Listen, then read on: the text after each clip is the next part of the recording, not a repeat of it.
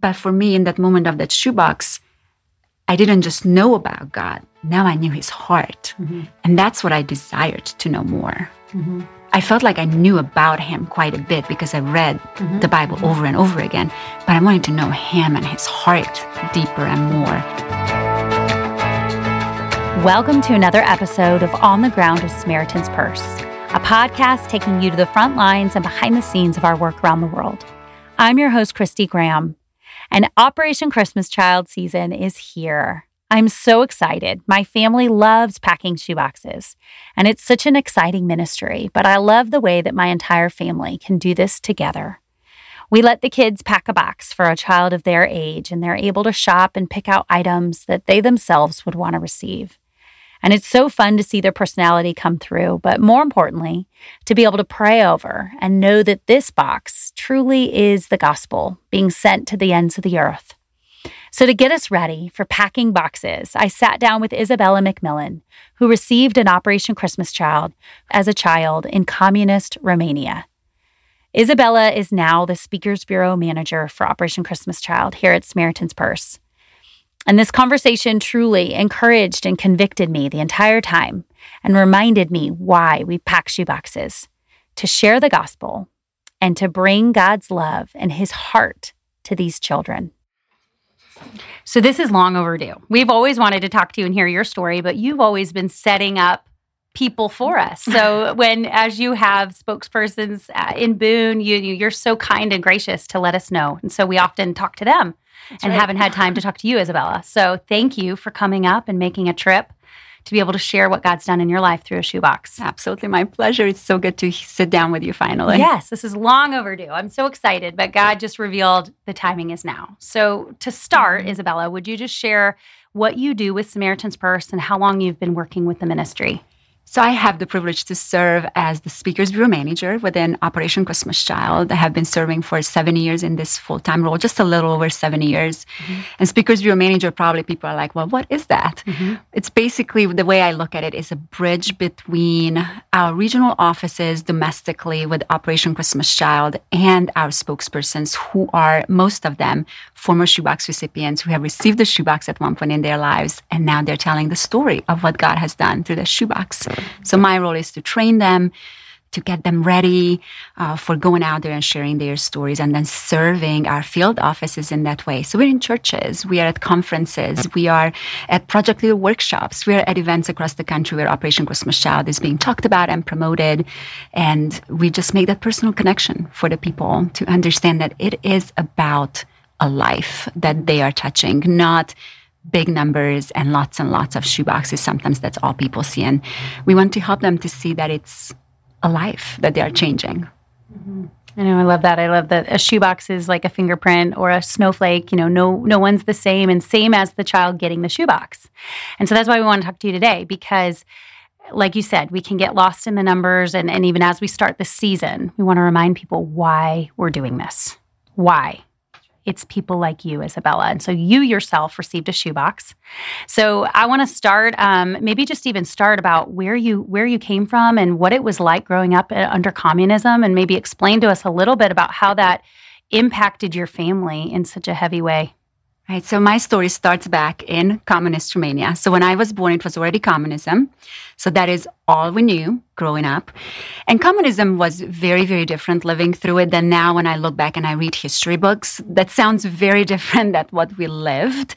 So for us, a lot of different things that stand out, but mainly my most vivid memories are just watching my parents just huddled around our kitchen table and strategizing over how they're going to feed us the next day. How are they going to buy shoes for us? How are they going to make sure that we have everything to be able to go to school? So they worked very, very hard. They worked in a factory their entire lives. My dad and my mom, when they got married, they lived in a small village. And when they got married, the government assigned them where they're going to work for the rest of their lives and where they're going to live. So they were assigned to this little 2-bedroom apartment where my brother and I, we grew up our entire lives. And that's where they did life. There was no choice. It wasn't an option of choice. And even to this day, my parents' generation and my grandparents' generation, for sure, they just simply don't know how to be decision makers to this day. So the ripple effects of that is definitely still there. So that was one part of communism, that all the decisions were made for you, what to eat. Everything was on portion. And so the government told you how much you deserve. We typically had 4 eggs for a family of 4 for a month. And for that, you would have to stay in long lines, or you would have 1 kilogram of sugar for a month. Whatever it was, we were actually very blessed because our city had a bread factory, and it made just enough bread every day for everyone every day to get their portion of bread if nobody stole anything. So we were guaranteed at least our portion of bread for a day, which was a quarter of a bread. So for the 4 of us, it was a full round loaf of bread every day. The most exciting things my brother and I did growing up were standing in lines, because that was always exciting. If we saw people running on the street, we were trained as kids to put our shoes on, get in line as fast as we could, and then wait it out. Typically, you didn't know what you will get. You just stood in line because there was word on the street that trucks were coming, bringing something. So you would just wait it out, right? And whatever it was, whatever the surprise was for that day. So that was a highlight for us every time when we got to just wait and stand in line and see what we will get. And then the other thing that was a big goal of communism is to make sure that God's name was not known. So just saying the name of God out loud could have cost your life. Owning a Bible could cost your life. But I love your story, because some people get a shoebox, they'd never heard about God, ever, never heard about the Bible. God started pricking your heart. And I want you to share about people, how you started reading God's word in a closed country. How did the Lord start speaking to you? He has his ways, doesn't he? And so even in that spiritual darkness, he just really came into our life in such an unexpected way. So my brother and I, we used to spend a lot of time home alone. My mom and dad worked long hours in a factory every day, and we were home alone a lot. And so we were looking around for something to do in the house, right? Like, what can we do today before mom and dad gets home? And in our living room, which was mom's bedroom at night, mom and dad's bedroom at night, and it was our dining room when we needed to eat, whatever it needed to be. So we had this little room, but we had an area rug in that room. And we noticed that there was something underneath the area rug. And we pulled up the rug just to kind of see what is it. And one of the tiles of our wooden floor was popped up and loose. And so we picked up the tile, and then the tile comes up, and there's a small hole in the floorboard of our apartment, just big enough that our hands fit in it. And we felt that there was something, and we pulled it out, and it was a book. And when we opened it up, on the first page, it said the Bible. Now, we never heard about the Bible before, right? We didn't know what it was. What we knew is that, it's a book in our house we didn't know about. That's great. We didn't read this one yet. So that's fantastic. We love to read. My brother and I, we love to read. So here's this new book that we didn't know what was in our house, and we just started reading it, just like we were taught in school. You start on page 1, right? And so we started reading this book. And we got so excited. We never heard this kind of stories before, that there's a God who created everything. We started at the beginning, right? In the beginning. And by the time mom and dad came home that day, we were just past the story of Noah. And the story of Noah was just amazing to us. I mean, think about it. As a child, as a 7-year-old and a 10-year-old, you read for the first time. You never heard this story. You are not used to, in Sunday school, you hear it every other Sunday. This was the first time we read this story, and we are trying to picture, what does that look like when the whole earth is covered with water? And how big does the boat really need to be for all the animals to fit in? I mean, our imagination was going wild, right? And we ran up to the door when mom and dad came home, and we were telling them all about this book, like, look what we found. And dad just got this dead serious look on his face, and I just knew we were in trouble. And he kind of pointed his finger at us, and he said, you take that book back where you found it, and don't ever take it out again, and don't tell anyone what you found in our house. You see, for us, we didn't realize that that was something that would put us in danger. My dad knew very well. We actually learned much later in life, when we were adults, that that was a family Bible passed down in our family, that my parents were hiding under the floorboard of our home, and they would take it out at night after they sent us to bed, and they would read it themselves. And what happened the night before, we found that when they put it back, that last tile didn't go back right, and they didn't notice, but we did. And so that's what God used for us to find it. They just didn't feel like we were old enough at that point to share that with us, to tell us, what if we go out on the playground and we start talking about this book in the floorboard of our house, right? And somebody hears it, and the next day they could come for us. So my dad was very aware of that. So that's how God really started working on our lives. Now, do you think, you said it was a family Bible, you didn't know that at the time. They actually said, where did that come from? They acted like they didn't know. Do you think they knew the Lord, or did they read it like a fairy tale at that time, just wanting hope? I think they really looked at it as their source of hope. I don't think that they understood that it is more than just, that God is more than just the concept of hope, that He desires to have a personal relationship. I think that piece was really missing.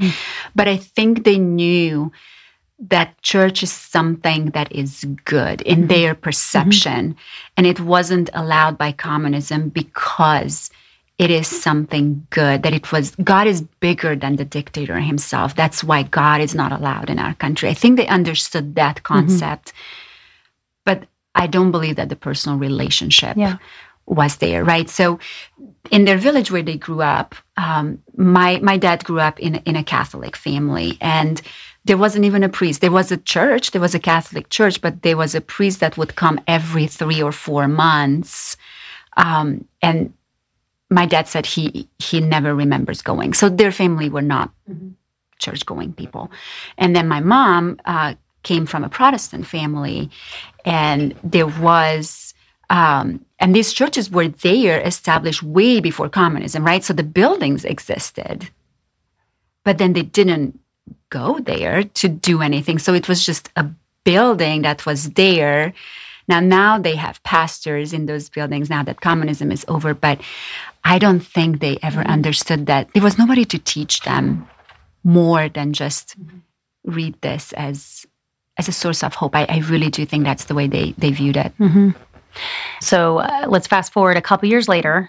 Somebody invites you to an underground church, and there is a pastor, but he's limited in what he's allowed to teach. Talk to me about what I've never been in one. What does an underground church look like? What was yours like? What was that experience like, being invited to something like that? So I was at school, 5th grade, out on the courtyard during recess, right? So one of my classmates comes up to me and says, "Hey, can I talk to you very quickly about something?" And he tells me about this underground church he has been going to, and he wants me to go with him. He is basically inviting me to go to church. Well, I couldn't picture what a church is. Like, what is a church? What would people do there, right? And he told me that this was about a mile down the street. So in my underground church, I was thinking a cave. We are going to somewhere climb in somewhere. Well, it was just a little house that didn't look any different than all the other houses. It wasn't marked in any shape or form. And then people who signed up to go, they were given a schedule what time to arrive, and they were going there Saturday nights after dark. So they had to wait until it was dark on Saturday nights. And if you signed up to go, you had a time frame when you had to arrive. And then the next person had a different time frame, just to kind of make sure we are not drawing attention from the outside world. And there was about 12 of us. And the pastor who was there, he would read to us stories. And that was that. And what were questions, making sure we paid attention. He couldn't pray with us. He couldn't explain that there's more behind his stories.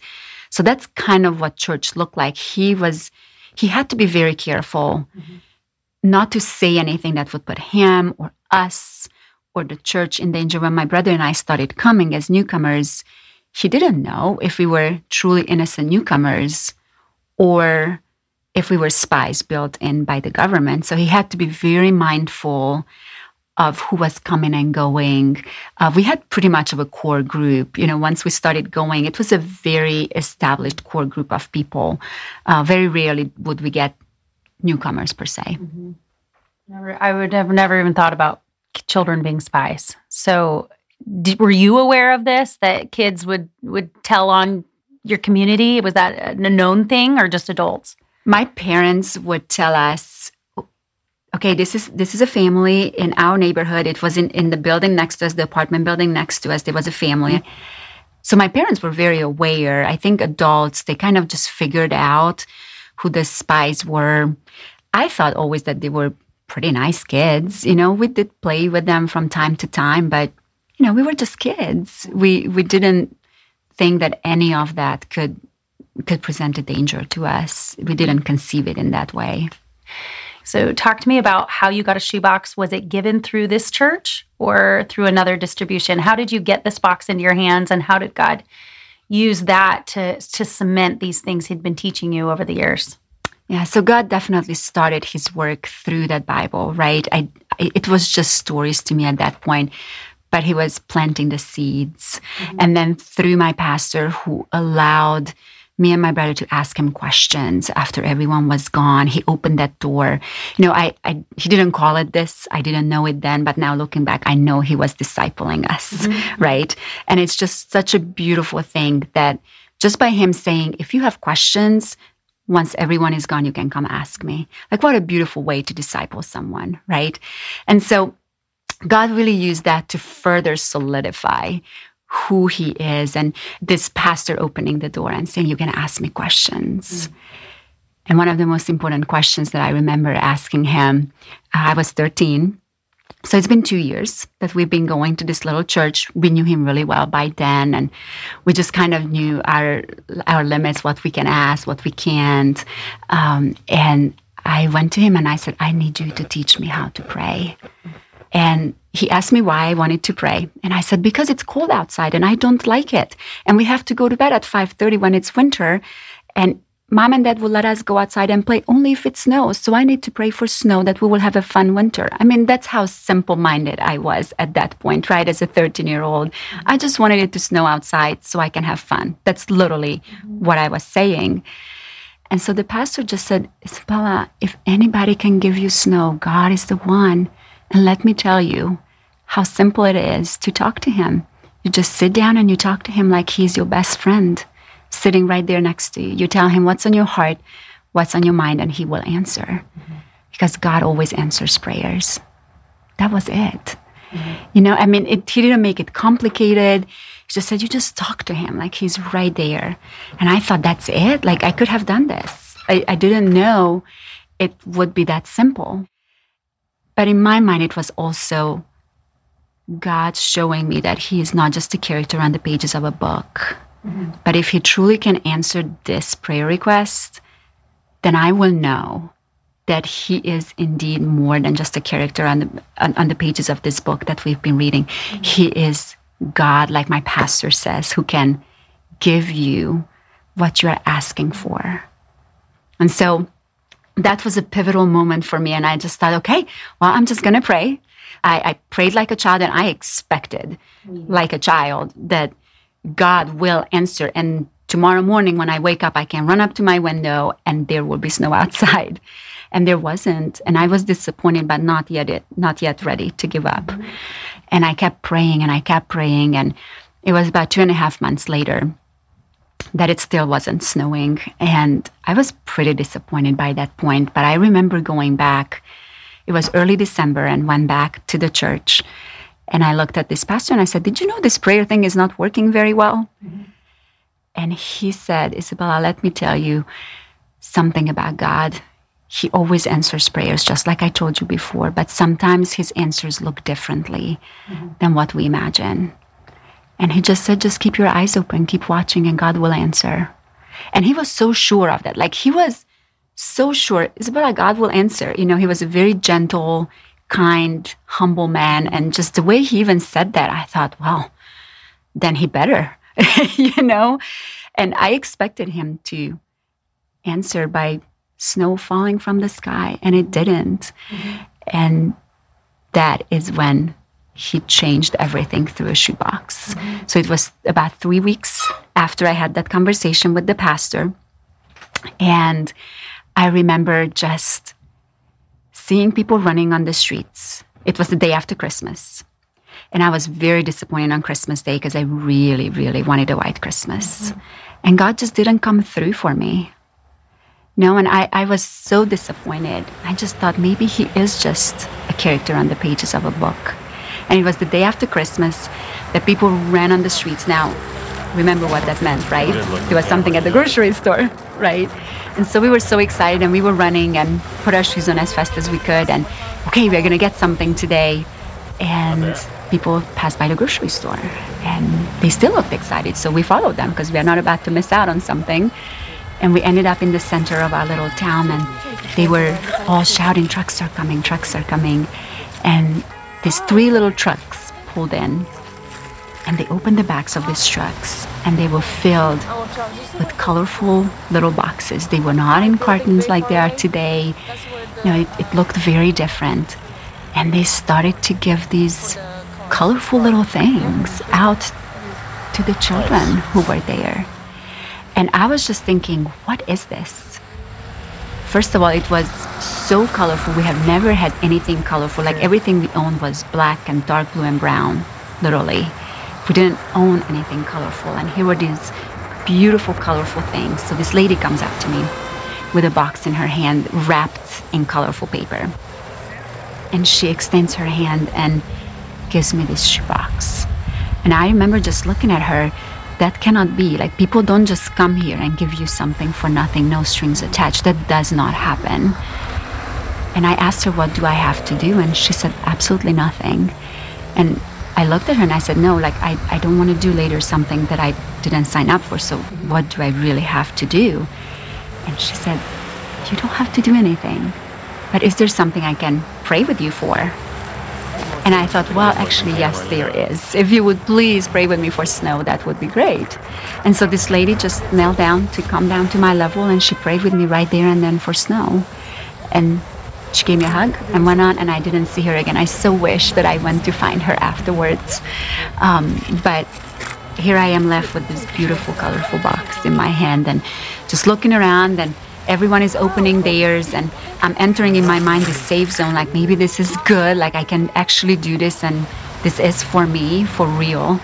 And I'm opening up this box and colorful things in it, and everything was new and it smelled good. And in the corner of my box was this little thing that I couldn't really tell what it was. So I just kind of took it out, just looking at it, holding it in my hand. It was silver and blue and made of plastic.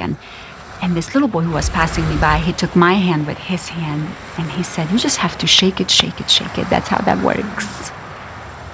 And when he did that, I looked down at this little thing in my hand, and the most beautiful silver snow was inside of it, just flurrying around. It was this beautiful plastic snow globe.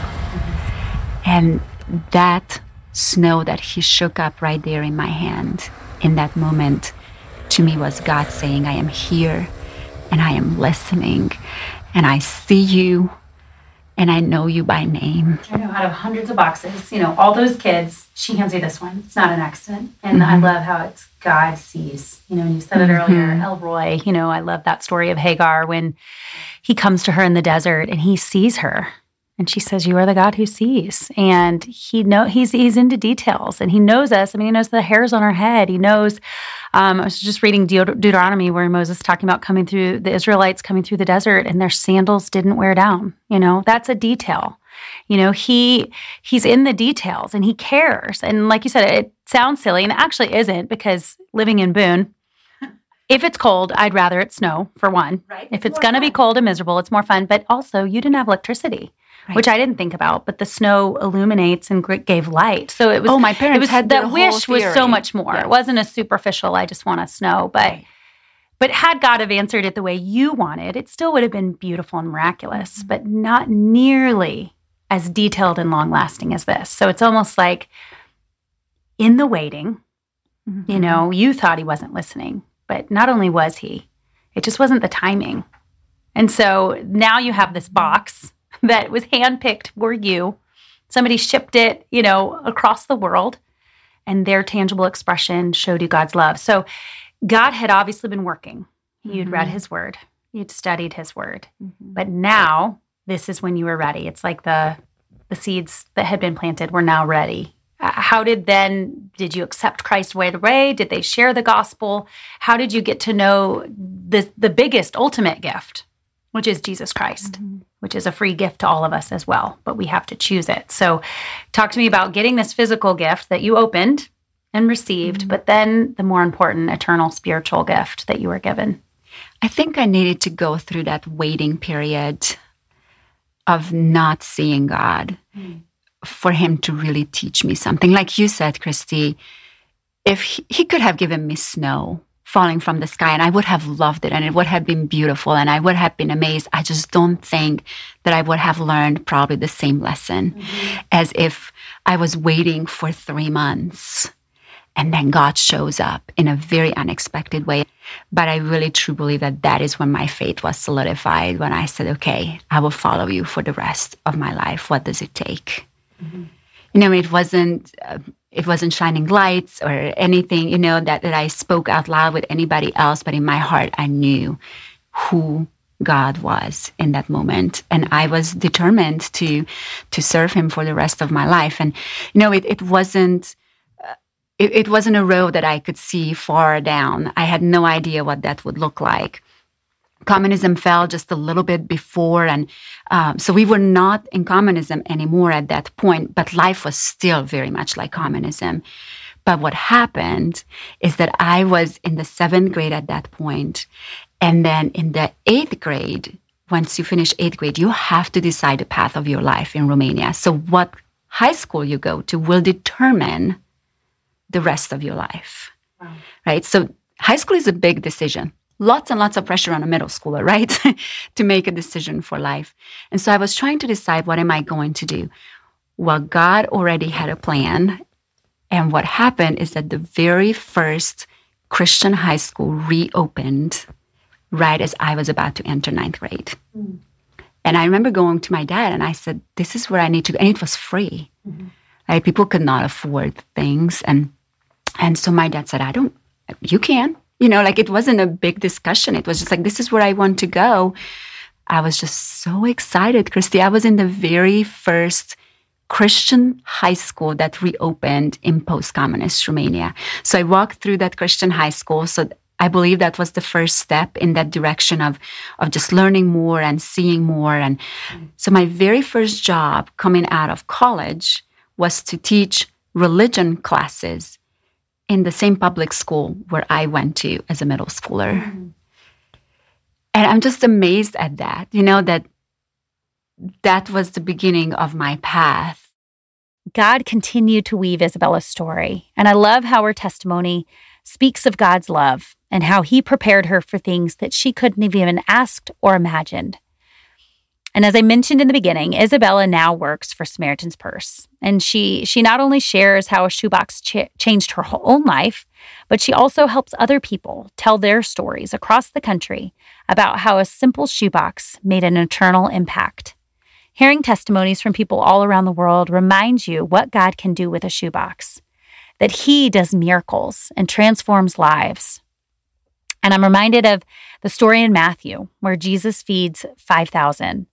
And I love how when Jesus told them to feed the people, the disciples said, "We have here only 5 loaves and 2 fish."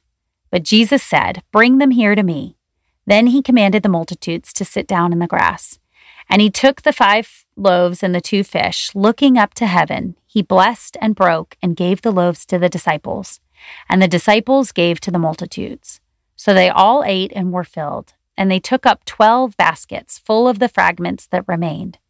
And now those who had eaten were about 5,000 men, besides women and children. And I love this story for so many reasons.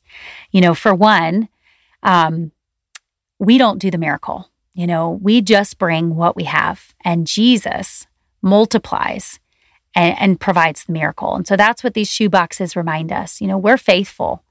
We pack boxes, you know, we put in the items and we do the work, but Jesus does the miracle. And I love it how time and time again, you know, we see miracles of the right child getting the right box designed for them. That God hears their hearts and sees their prayers and knows their desires. And he, in an intimate way, just like he did to Isabella, He shows them that he hears them and he sees them. And I love Isabella's prayer for snow and how God gave her a snow globe, a tangible, physical reminder that he is the God who sees, El Roi. But I also love this story, how Jesus, he looked up to heaven and he blessed and he broke the loaves. He looked to God, and that's what we need to do in this season.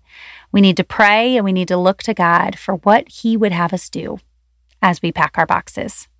You received a box, it totally changed your life. Now you get to be a bridge and partner and watch lives be changed. What do you see the ministry doing, and how do you see them even doing things better maybe than back when you got a box? Yeah, I love that this ministry is not just stagnant. Like, this is how we always done it, and this is how we will always continue to do it. We always look at how can we do this better? How can we do this more effectively? And I absolutely love the intentionality, because at the beginning it was just a box. Franklin talks about this, when he thought, well, if we're going to give a box, then the gospel better be going with it, right? And that was a big shift, and it was the best shift. And so we're intentional about making sure the children hear the gospel very clearly. And it's local pastors that we are partnering with. And I love that. It's not you and me, Christy, getting the shoeboxes, getting on an airplane and handing it to children and getting back on the airplane and walking away. The local pastors are the key. Those local ministry partners who are going to share the gospel with the children. Then they're going to give them these gifts as a tangible representation of God's love they just shared with them, right? Then they invite them to a discipleship course, The Greatest Journey, which we started in 2009. And now we train hundreds of thousands of teachers around the globe every year so they can walk children through a 12-week discipleship program. And that is such a beautiful thing. And then we are seeing multiplication come out of it beautifully. Their families are coming to know Christ. Their communities, churches are being built. And not that we claim to be a church building, we are not church planters. That's not why we go in. But it organically happens. And isn't that beautiful? Over 1,000 churches were planted just last year because of what is happening through Operation Christmas Shout. So we get to be part of so much more than just the shoebox. That's the tool for ordinary things to become extraordinary in God's hands. And so, having received a box yourself, you have children, you've taught children, you know kids so well. What do you always put in a box? I know everybody needs to pray and ask God, because sometimes he's asking you to send something like a snow globe. We can't actually send one anymore, but something like that a kid is asking for. So sometimes God will impress something on our hearts. But what do you always put in there, and what have you seen? What needs do you see? I started packing shoeboxes back in 2004 when I discovered OCC. I didn't know about Operation Christmas Child, right? Because we're not giving out the shoeboxes in the name of Operation Christmas Child. We give them out in the name of Jesus. So I was connected with the ministry in 2004 at the little school where I was teaching. And I just always thought school supplies are so important, because for some children, it might allow them to go to school, otherwise they couldn't. So we always put school supplies, something huggable, we call it huggable, something soft that a child can sleep with that will comfort them, because so many of them don't have anything or anyone to comfort them, right? And then we really love to put in some kind of ball. Ball, what I see, any kind of ball is an international language. Every child knows what to do with a ball. And then a non-negotiable in our family is a letter and a picture, because that can be so personal. We want these children to truly know that God knows them and cares for them and loves them, but that there's a family here that can surround them, people, brothers and sisters in Christ, who would also love them. And we just had a beautiful story on that came out of in 2010. My husband and I had the opportunity to go back to Romania and distribute shoeboxes. So we were in this little orphanage, 2010. We kind of were in the background. We let the ministry partners do all the things that they do. But they asked us if we would hand the boxes, which was a huge honor for us. And in this little orphanage, here we are, and 2 of the boxes we packed that year happened to be one of those 8 cartons. Out of millions of shoe boxes, 2 that we packed that year. And I recognized them immediately because of the wrapping paper that we used that year, right? And I recognized the wrapping paper. One was for a little girl, 10 to 14, and one was for a little boy, 2 to 4. So my husband took the one, Joel took the one for 2 to 4, little boy. And I was looking for a little girl that looked about 13. And this little girl who was there, kind of sitting in the corner, very removed, looked about 13, and I walked up to her. She wasn't very excited at all. Most children were very excited, but she just wasn't. And I walked up to her after the gospel presentation with this shoebox, and she wasn't interested. And the orphanage worker, now I speak Romanian, so I was able to speak with her, and she wasn't really responsive. And I asked the orphanage worker, and she told me that this little girl, her name is Maria, she was dropped off on the steps of the orphanage the day she was born, wrapped in newspaper. So she has spent every day of her life in that orphanage. And she was just really not a happy child, you can imagine.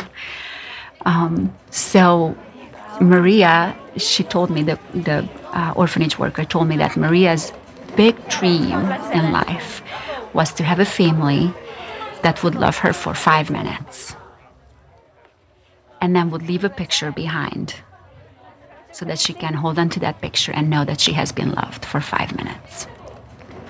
That was the desire of her heart. And so here I am with this box, and she wasn't interested, so I just kind of started opening on her behalf for her. While on the very top of our box right there is the letter and the picture of our family. And we are literally right there. And she's just kind of looking at the picture and looking at us.